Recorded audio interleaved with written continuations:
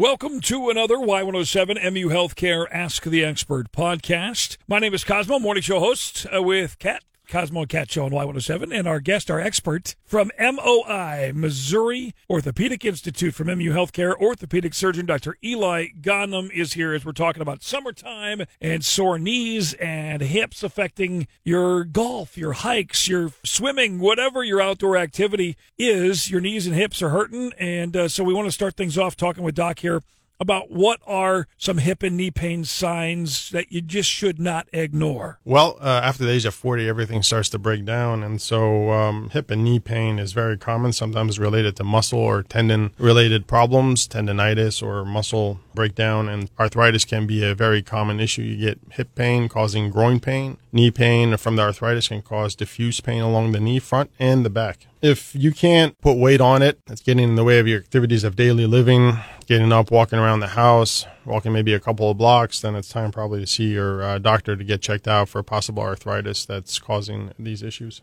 Who is a good candidate for, you hear about total joint replacement surgeries, Doc? Who's a good candidate for that? Once the pain is significant and you've tried other treatments, therapy is a key component of non-operative treatment. So if you failed therapy, injections, taking pain pills, including Advil, Aleve, or Tylenol, then it's time to probably head over and we can do a joint replacement. We definitely encourage that you not smoke. That's one of the key indicators for us to minimize complications and to be generally in good health overall with minimal heart, lung, kidney problems to minimize, again, those complications. How does MU Healthcare prepare you for a surgery like total joint replacement? Well, we have an abundant amount of educational materials, including a joint booklet with lots of pictures and indications of what is normal after a joint replacement and what is not. We also have a joint camp that includes a presentation with all the information related to therapy, what you should be able to do before the surgery and afterwards, and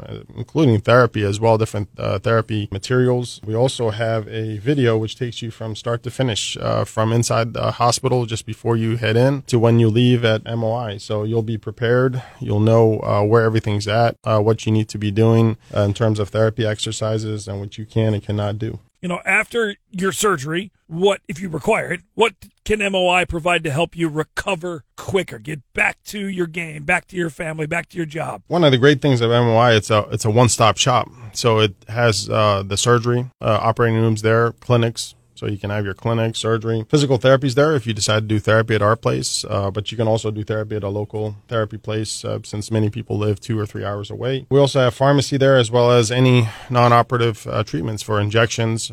Sometimes your back may give you trouble. So it's a one-stop shop. We also do outpatient therapy or same-day surgery. That's an option that we've developed for a little bit of healthier patients that live within an hour and a half away. That's something we can discuss with you. We've also developed some minimally invasive techniques of hip surgery. And most importantly, we've done a great work with our anesthesia department to minimize your pain. That's the key problem afterwards, is how to manage and control the pain. And our therapists are amazing, as well as our nursing staff. They only do orthopedics on our orthopedic floor, so they know our protocols and what needs to be done. Talk real quick here, Doc, about some of the new technology that you're using for knee and hip replacement surgeries that helps patients recover more quickly than they used to. So at MOI, we have all of the state-of-the-art technologies that are available currently on the market. From a robotic standpoint, we have 2 robotic platforms that we are using, and we are using that to determine if we can improve patient outcomes after hip and knee replacements. So that's one thing that we're looking into. Robotics is new, so there's still research to be done in that perspective, but we have the technologies and the platforms available at MOI. We also have anterior hip replacements